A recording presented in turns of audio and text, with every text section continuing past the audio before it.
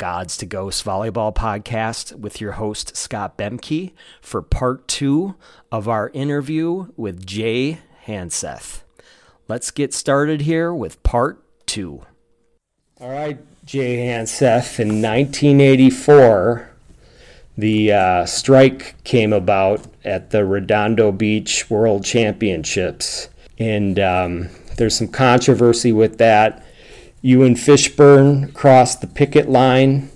The players who picketed have their side of the story. Events Concepts, Group Dynamics have their side, and you and Andy have your side and other players that competed in it. So this is going to be fun to get your perspective on it and why you and Andy did that. So let it fly, Tano.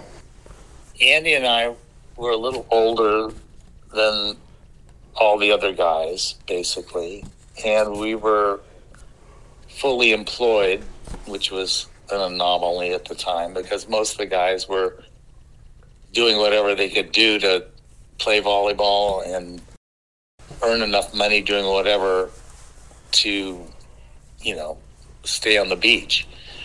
Sure. And so, Andy and I, well, me specifically, I was 3 or 4 years older than Andy, but I had played a long time when there was nothing as far as rewards for playing other than winning a steak dinner or trunks or whatever. So the guys in Santa Barbara that were the promoters of I think it was Event Concepts, is that the name of it?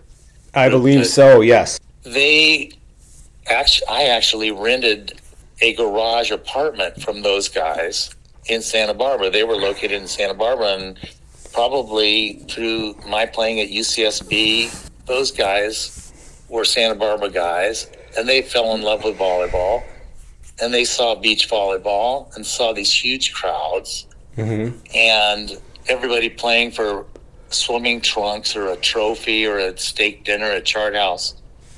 And they thought, this is so amazing, and we think we can promote this as a professional sport. So they took their own funds. They took a sport that was nothing but recreational at the time, and they invested everything they had in trying to develop this into a pro sport. And they were charismatic guys. They were salesmen.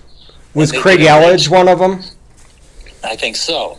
Okay. And there was a couple guys. I so long ago I can't remember even their names. I lived with them just for a summer. Put everything they had into it, and it started working. They started with just a couple tournaments for money, and then they getting sponsors. They got Miller Beer. They got I think it was AMC Jeep. They got Jose Cuervo. They got MTV. They got all the major sponsors that ever really came into volleyball. Those were the guys that procured them. Leonard Armato expanded on that sponsorship, but they procured the actual sponsors. And so I got to know those guys. I really liked them. And they had everything they had monetarily invested in this league, and it was going really well, and it was expanding rapidly, and all things were looking really good. Well, Leonard Armato, he was a South Bay guy. He was a basketball player, and I was a basketball player, so we had a history. He went to USC and then UOP, and I was at UC Santa Barbara. So I knew him a little bit competitively through basketball. But he was a South Bay kind of beach guy, too, and he knew all the South Bay volleyball guys. And he was a little older than them, and he had an in with them. And he, I think, was Shaq O'Neal's agent at the time. Well, not at that time but later on, I think it was, yeah. I'm not sure how that worked. But anyway, he had some success as being an agent. And he talked his way. When he saw the success happening with promoting beach volleyball, it was early on, and he kind of said, hey, you guys don't need these promoters. We can create our own association of players, and we can be our own promoters. We can bypass them.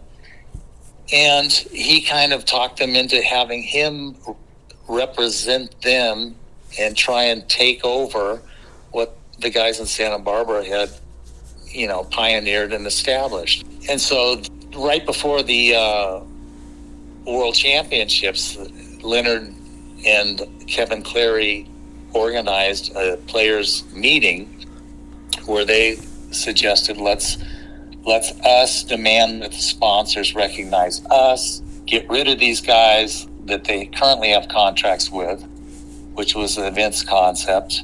We're the product. We have the leverage. Let's demand that we are our own promoters and we have our own in-house team that's going to control things.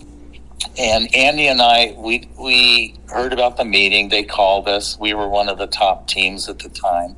And we said, okay, we'll go to the meeting and listen to what's going on. So we went to the meeting, and it was a total clusterfuck. I mean, I got to say, Kevin Clary tried to run a good meeting. He was like really serious, trying to be organized. He was young. He did a good job. I got to hand it to Kevin. Leonard was trying to do his best, but it looked like Obradovich and Hovland and those guys had just come from a bar or something. They were having a food fight.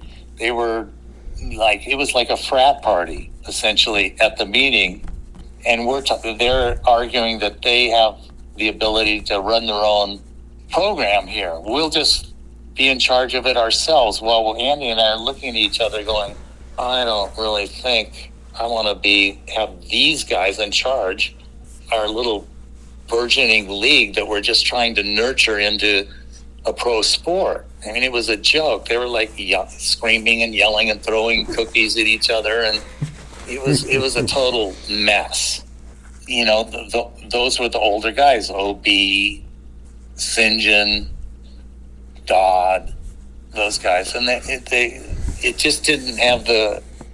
When we were looking at them proposing that they run the organization, it was just a mess. Kevin Clary was trying to make it work and trying to have an organized meeting, but it was just a mess. Okay. So Andy and I, afterwards, we just went, are you kidding me? These guys, we want to have these guys controlling the interest of the future of beach volleyball? I don't think so. And so we just decided, you know what? Ellich and the guys that were running Events Concepts, they had started something from nothing. They were doing a great job. And yeah, I mean, they were trying to recoup some of their investment the outlay of money that they'd put into it. And the players thought they should get the bulk of the money. And whatever the reason is, it was very short-sighted at Andy and my viewpoint.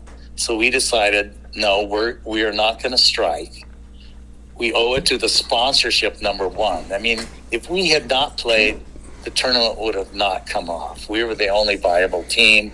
There were some fringe players, and it was obvious we were going to win the tournament. It was never in doubt because the other top teams did not play.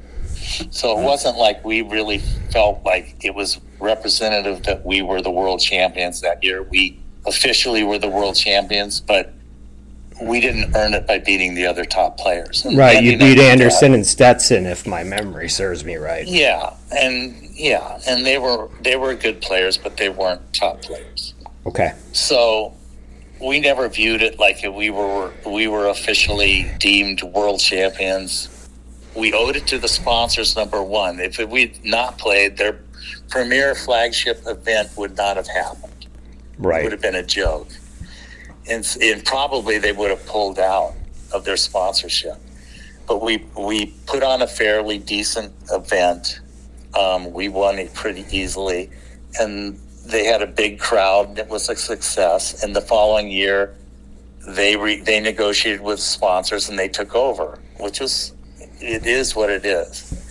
I feel like those guys had a proven track record of bringing in great sponsors, and subsequently, Leonard he expanded the amount of investment that those sponsors put into the event, but he didn't bring in new sponsorship. Whatever. I mean, he just didn't procure any new sponsorship. So anyway, so that's why Andy and I decided to just play the event. We felt the sponsors were being great. They were investing a lot. They believed in the sport. the guys that were promoting it were doing a great job, and they had established something that from nothing, and we didn't feel it was right to just go with Leonard Romano because he knew a lot of the top players, and he was saying, you'll make more money with us. He had proven nothing as far as being a promoter, and he was saying that Obranovich and Hovland and Dodd and St. John were going to be, the main elements controlling how the sport was going to develop. And they were young guys that had no experience in business, didn't have any jobs, didn't have any experience with handling money or making decisions other than whether to throw a Fig Newton or a chocolate chip cookie across the meeting agenda, it was a joke. So we decided to play, and that's what we did. And looking back on it, we suffered a lot following that because the sponsors, they really loved the concept of pro beach volleyball. They loved it. Cuervo and Miller and MTV, the whole scene just fit in perfect. They had the bulk of the players, Leonard and Kevin, and so the sponsors went with him. So that was it. And I think those guys, Avid Concepts might have done one more year, and then I'm not sure when they were done, but it was pretty frustrating. So we both, Andy and I, there were a lot of promotions we weren't involved with. There were specialty tournaments that we weren't invited to, and we took a lot of heat from the guys that were throwing the cookies across the room. They were yelling at our wives and, catcalling, and it was really ugly. So it was a terrible thing. We lost friends for a lot of years, and both Andy and I, availability of great partners was really limited. There was a lot of years. Basically a black sheep at that point in time. Yeah, there were several years where I was really at the top of my game, and I wasn't able to play with really another top player because they were afraid from the peer pressure of a core group of guys. Until we resolved it years later, Andy and I think we just said, let's just get this behind us. So we reimbursed the AVP for the prize money or something. And you guys got $10,000 for first place, did you not? Something like that. And we had 3 years later, we had a subsequent meeting where we just said, let's get this behind us, because it was really a black mark on the whole thing. Everybody catcalling and doing weird stuff during tournaments. And so we reimbursed the AVP for the prize money, and I think it went to the subsequent, tournament prize money thing, and it kind of got resolved. So then we could play with the other players. We're free from the peer pressure of not being able to play with Andy or myself. It was hard, because for me personally and for Andy, I think Andy basically, in 85, he sort of semi-retired from the sport. He focused on business more. And I kept playing for a few more years, but the years there were, I really felt like I was a very top player, but I couldn't get a partner that was at that level where I could challenge to win a tournament. I could finish 5th or 4th or 3rd or something, but to win it, I didn't have a partner that was capable of that. So that was pretty frustrating. But, I made my choice, and, I stand by that. I think I made the right decision. Now, as far as crossing the picket line, I've heard from some of the players that were on it or played in that tournament that things got pretty heated about some of the comments made to you and Andy. And yeah, we were scabs or whatever, but we never viewed it like that. We viewed it like these were the sponsors we had an obligation to. These were the promoters that started nothing, and we played, and I think in retrospect, I think Andy and I just sort of made a mistake in not supporting our point of view. I think as older guys, we were just so kind of disgusted at how the meeting went that we kind of just left. And we didn't really go, hey, you guys, let's do this. What about a compromise? Why don't we, see what we can do and negotiate, or, talk to some of the younger guys and bring them along to our point of view? And I think that was a mistake. I think we could have communicated better as far as where you were coming from. I think we could have brought on some of the other guys to our point and moderated the demands of Kevin and Leonard Armato, and at least postponed and made the transition a little smoother. I think we could, have negotiated that. I think that was a mistake. We were young too. I mean, Andy and I were basically, just kind of anti-strike, and that didn't go over well in the meeting at all. So I think that was a mistake on our part. We could have had a little more leadership, taken guys aside one-on-one, kind of expanded on our point of view. There was a big group consensus in there, and it was like party scene. It wasn't an atmosphere where you could discuss something rationally. You guys went on to win the tournament. Well, we didn't win. We won that tournament, but it was tainted, and it was obviously not a real world championship. But then the first tournament following that, the first major, was Santa Cruz, which was the first follow-up big tournament, and Andy and I won that, which was vindication for you ultimately. It made us feel good, yeah. Yeah, and I think Andy, when I interviewed him, mentioned that he had some kids at that time, and he was playing a game with one of them, and his finger got caught in the door, and he had a busted finger, and he was kind of worried about whether he could play, but he did, and you guys played and won. It was really interesting. We are that good. So we bump set the whole time, and then we ended up winning, which was pretty funny. But we had a great weekend. Yeah, I think it got pinched in a little door. He was playing chicken with his kid or something. And he had one of those swinging. Yeah, it was a swinging door. Yeah, and Andy just thinks he's can time it perfect, and of course he did. He shows up with a busted finger. Well, it makes me feel better that even a Yale-educated guy, and Stanford-educated, broke his finger. Yeah. So anyway, that's basically the gist of it, and it was sad, because we had a period there, 3 or 4 years, where we lost friendships and stuff over it, and our wives suffered. They basically couldn't even come to the tournaments. Yeah, it was ugly. So, and then even Volleyball Monthly, they were kind of St. John and Randy and Stoklos. St. John and Stoklos and Javi Dodd fans.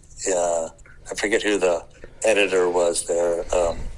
He was a big kind of a wannabe volleyball player, but he big fan, and he started Volleyball Monthly, and we were kind of eliminated from Volleyball Monthly pretty much. So, you were blacklisted, basically. Yeah, we were basically blacklisted. It was a bad period, and if Andy and I didn't really love beach volleyball so much, we probably would just have stopped playing. We weren't going to let that happen. And guys like Hooper and who else? John Stevenson wasn't so bad. Leif Hansen, there were guys that were just God, enough is enough. But there was the hardcore group. And it's funny, some of the most hardcore guys, Obradovich, Walmer, I ended up later on playing with, which was kind of humorous. Yeah, when all the big money came in later on, it's funny how everyone forgets. When you need a partner, you need a partner, right? Right. If I can win and make more money this weekend, I'm going to put it in the back of my mind. Money kind of dictates everything, It's kind of funny. I remember Obradovich and I are both strictly left side players, right? And they had this Tournament of Champions or something. It was something where only 8 teams got invited, and was going to be round robin. Up in Santa Barbara? I think it was in Denver or Boulder or someplace like that. It was like $100,000 tournament. It was a big one, but with only 8 teams, right? Our normal partners that we were playing with, they didn't have enough points to qualify. So Obradovich and I decided, okay, well, we have points. We can only get in the tournament if we drop our normal partners and play with each other, because our normal partners didn't have as enough points as we did. So we played with each other, and then we ended up beating everybody. I think we ended up second or third or something in that tournament. It was pretty funny. He played the right side, and he played great. We beat Akatubby and Frohoff and Hanley and Stevenson, and it was unbelievable. He was playing on his bad side, and we still ended up, we ended up winning $10,000 or $15,000 or something. It was pretty funny. We weren't really a great team, but that one tournament, I think we played 1 or 2 tournaments, and that tournament we actually did really well. But it was funny because, you get in the strike, and those are the guys that hate you the most, and they're yelling at you and stuff. And then Andy and I did the little payback thing, and right away it's hey, you want to play in the next tournament? It was pretty funny. So it finally got resolved, and so that was good. But as far as my career, there was 4 years there where I was playing really well, but I couldn't.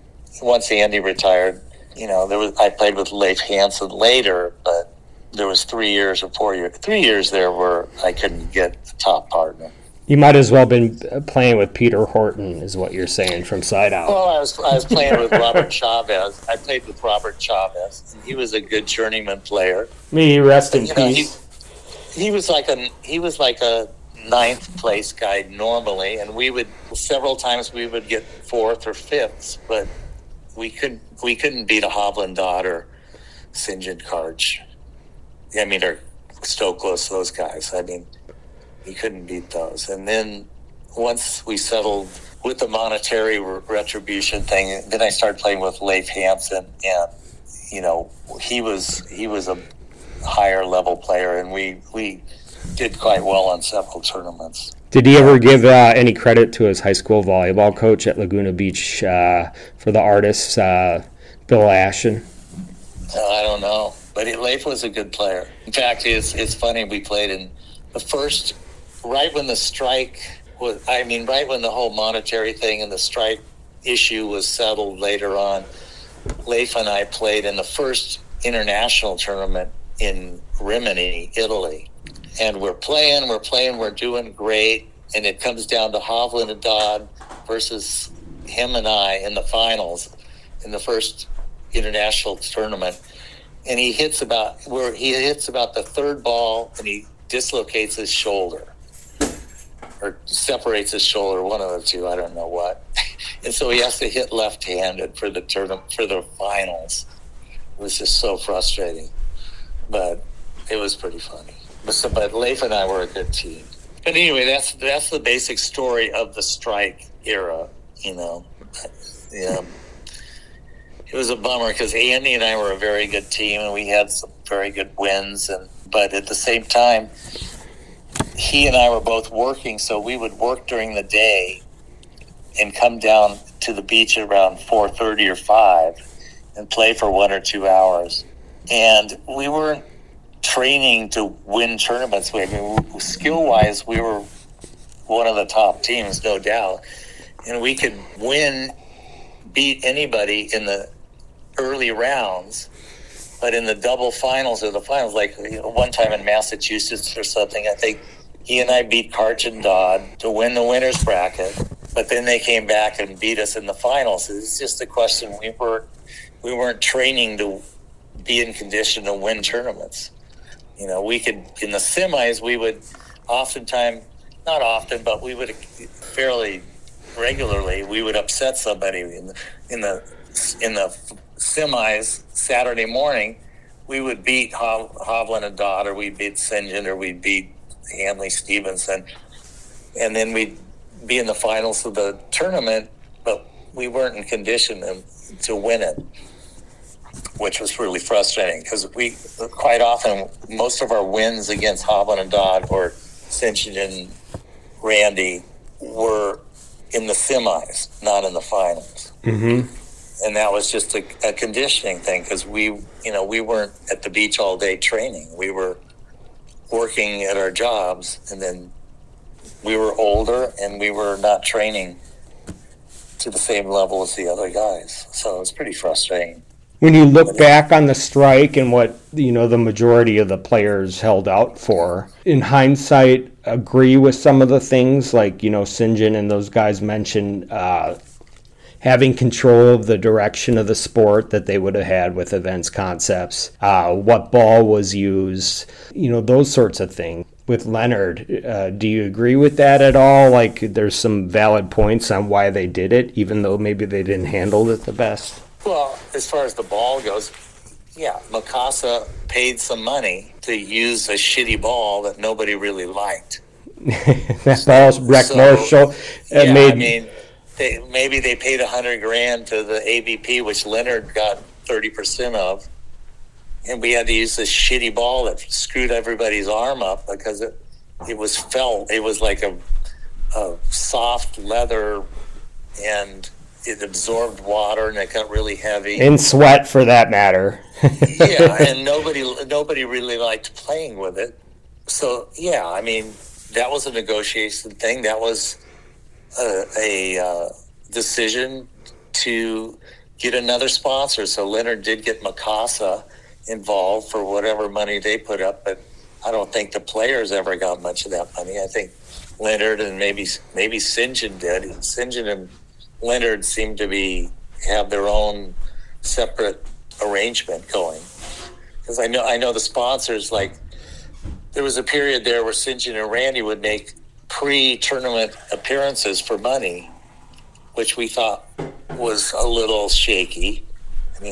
What the hell, you don't want the sponsors paying a specific team to show up to promote and get extra money. That's a favoritism thing. If some individual person wants to do that's fine, but you don't want the tournament sponsor cutting them money. But on the flip side, being that they were the big names and the big draw, and it helped all the other players make more money too, and if they played well enough, they would make money. That, I think that, in a sense, I can see that perspective on it.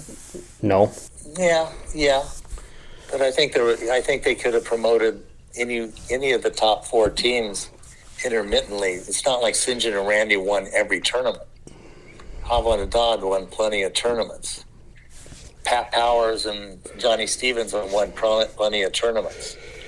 There were other teams that could have been doing those type things, but I think whatever.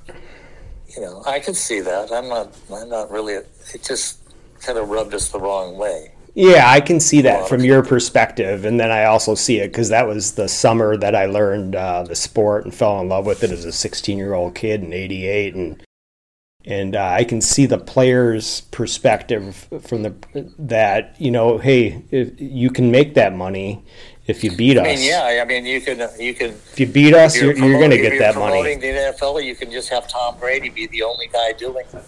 Right. You can get all the money. Or you can, there's not just Tom Brady. There's not just St. John Smith and Randy Stoklos. There's Hovland and Dodd, there's Johnny Stevenson, there's Hanley. There's other, you can spread it around. Right, Fro and Ack and all those other young guys. They had their own.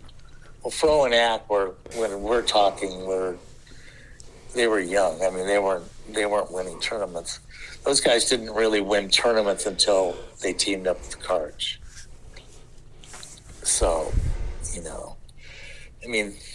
Ack and Fro, in my point of view, they were some of the most talented guys, but they weren't playing tournaments to win. They thought they could beat anybody, but they weren't really expecting to win. And when they teamed up with Karch, who expected to win, suddenly they weren't drinking a bottle of wine the night before. They were going to bed at 9:00. They were ready to play. They were serious. And then suddenly they should have been winning tournaments 2 or 3 years earlier. because both those guys were extremely talented. They had no weakness. They were strong at the net. They could set. They could dig. But they couldn't train because they were partying. And you probably asked them, in retrospect, they were probably going, yeah, we'd approach the game like Karch, like we did with Karch. We would, speaking for them, they would have probably won a couple, probably 10 more tournaments. I don't know if they ever won any tournaments together. I think they won a tournament in Calgary and then maybe one in Santa Cruz, and they were the Young Lions. But talented as they were, they should have been winning a lot of tournaments. Yeah, but by all accounts, those guys were extremely talented. They also lived in the South Bay, and they were gods, and all their friends worked at bars, and it was hard to... They'd go to tournaments, and Andy and I used to, send them over bottles of wine. If they were drinking vodka, we'd send them over a Cabernet. Because he knew they couldn't resist. If they were drinking young, dumb, and over some tequila, wanted to have fun. Especially when we knew we were playing them the next morning. I mean, I got to say, those guys were extremely talented. I think they should have won a lot of tournaments together. But I think sometimes that happens. That happened with Von Hagen and Chamalice. When Chamalice teamed up with Von Hagen, the expectation was to win. It wasn't to have a great night partying Saturday and do the best you can Sunday. It was you're expected to win the tournament. And I think when each of them played with Karch, when you have the expectation, we're the best team, we're going to win, and if you want to play with me, this is how it's got to be. And, suddenly those guys were winning, because, I got to say, Karch was maniacal about as far as how he approached the game. He was there to win. Yeah. And if Fro, when he first started playing with him, wasn't in shape to do what he needed to get done, he wasn't afraid to tell him. And later on with Ack, he would have dropped him. If he cramped or if he wasn't capable of winning, Karch would have found somebody capable of winning. Which he did when he saw Steffes and how focused he was as a young kid, even though he had... Steffes was very serious about winning. And he won the first tournament he ever won was against me in the finals. Leif and I played he and Johnny Stevenson in the finals. Yeah. Did you see how good he was as a 19-year-old kid, though, at that time, and how focused he was, and that he had all the makings of being someone that would be as successful as he became in the sport? He was 6'3" or 4", could set, tremendous jumper, really talented. I mean, everybody's. It's funny when you're one of these top players, you're always looking for you're looking for Whitmarsh, 6'7", to come along. You go, oh, okay, he can set. He's 6'7", he can hit, and then Brian Lewis. Same thing, I was up in Santa Barbara, and he's in junior college, and I'm coaching the junior college team, but I'm playing in the AVP, and he's 19 or 18, and he's down there on a Saturday, and I'm just doing some training. I'm not really working out real hard, and we end up playing against him and some kid, and I'm going, this kid's really good here. And I should have snagged Brian Lewis, because you could just see he was way beyond what he should have been at 19 years old. Right. I think he played in junior college at Orange Coast Community College, and he had one of the scariest live arms I've ever seen. Yeah, he was, and I was coaching at Santa Barbara City College, so I'm going, this kid's somebody to watch. And same thing, Whitmarsh comes along, there's Brian Lewis comes along, there's Steffes comes along, and Leif Hansen, when you see these kids, because volleyball is a type of sport where you see these kids at 18, 19, they're really good. Suddenly they mature The light goes they're on. Ready. It's volleyball's not that technical a sport.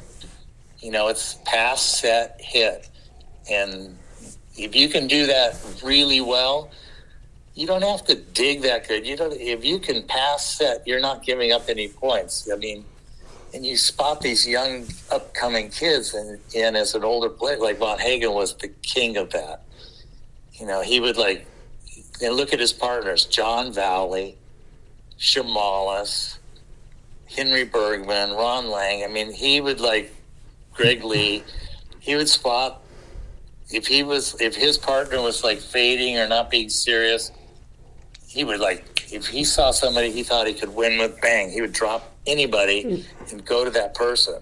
He dumped Menges before the Manhattan Beach Open when Menges went out with Randy Niles and John Lee and Kevin Goff, in my opinion, the best old school beach volleyball photographer ever, and hung out that week before the Manhattan Beach Open. And Von Hagen then practiced in '74 with Shamalis and said, "Hey, Jimmy," but in his sheepish way, "Jimmy, I'm going to play with Tommy this weekend." And that pissed Menges off to no end. Even though Shamalis and Von Hagen won, that lit a fire under Menges' ass. He became a lot more dedicated to the sport afterwards, which he readily admits. Menges used to cramp all the time because he was partying all the time. He couldn't win he couldn't be in the finals. That was one of his things. Is he was a great player, but he couldn't last. And then, when he got more focused, that issue went away. But Von Hagen, I mean, he was relentless. He would, an astute assessment of players. And if he thought he could win with somebody, he's won with a lot of tournaments. He's probably won more tournaments with different players than anybody, if I think about it. Yeah, that would be an interesting stat. He's won with John Valley. He's won with Lang. He's won with, I don't know who all he's won. He would play with, but he saw Buzz Schwartz play in the tournament, picked him up, and they won. Gage. Yep, he loved Gage. Lee, Shamalis. I mean, I bet he's won tournaments with 10 different players. Chris Marlowe. Ask him. I bet he could say, without even hesitating, I won with 9 guys, 10 guys. Without even thinking. And he won on both the left and the right. He won on the left and the right, too, which is really impressive with his prowess with that. And, he used to see Larry Rundle when they would practice at John Adams Middle School, and Rundle was a younger kid, and he would see him on the other court playing, and he'd be like, that kid's going to be really good. And the other people would be like, oh, he's too short. He'll never be any good. And lo and behold, that's Von Hagen's. Rundle was just as tall as Von Hagen.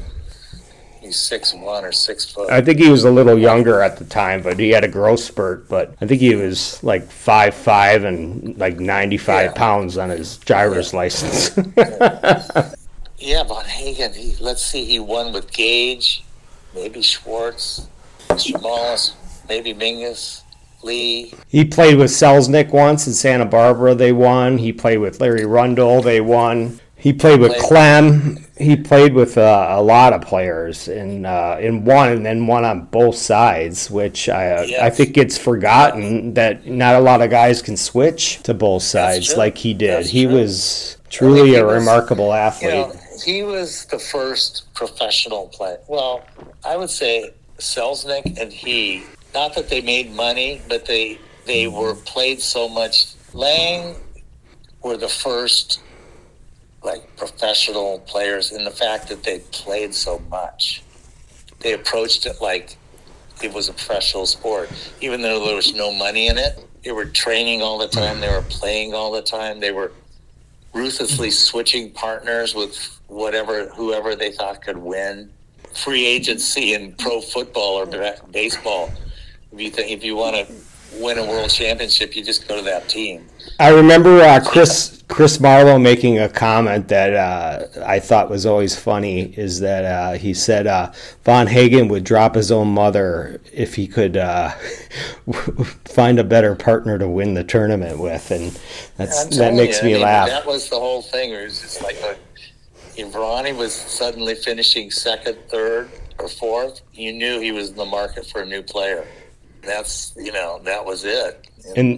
And that's what pissed him off in '75 when the IVA came along, and Tommy left and got $5,000, and you left, and a handful of other players did. And then Gage had Reuters syndrome, and then Ron felt like And Molly moved to Hawaii or something weird. Yeah, and Von Hagen was left, trying to find a good partner to battle these guys, and he loves Gage to death and considers him one of the best players that ever played, and Shamalis, and he was like, and then Menges and Lee went on their winning streak, and that's still, if like I've said, Von Hagen, if you mention the IVA to him, he gets pissed off.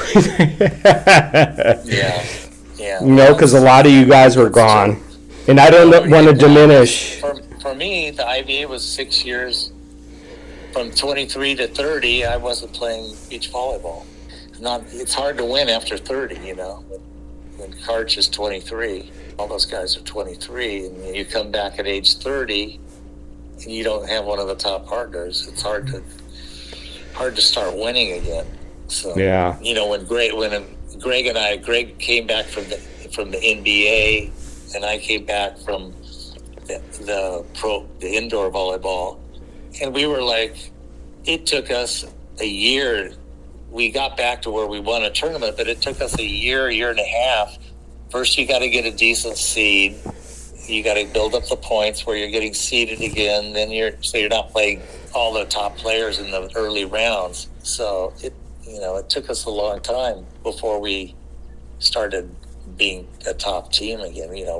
Our last year of playing together, I think we won Laguna, and then we beat Menges and Gage in the World Championships, and I think we finished second or third or something.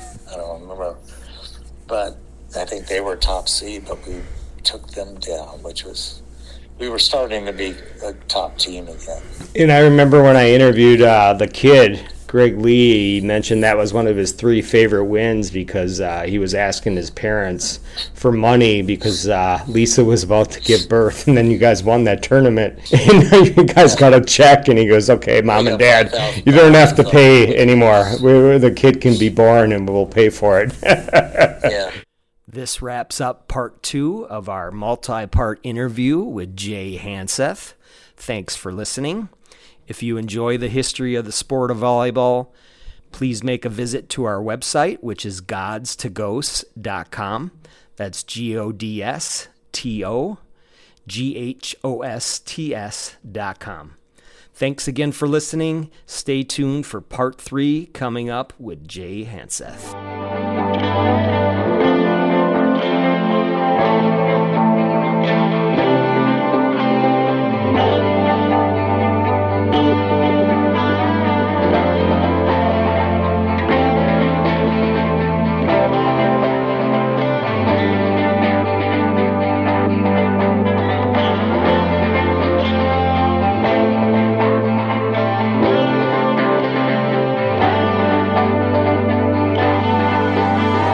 Thank you.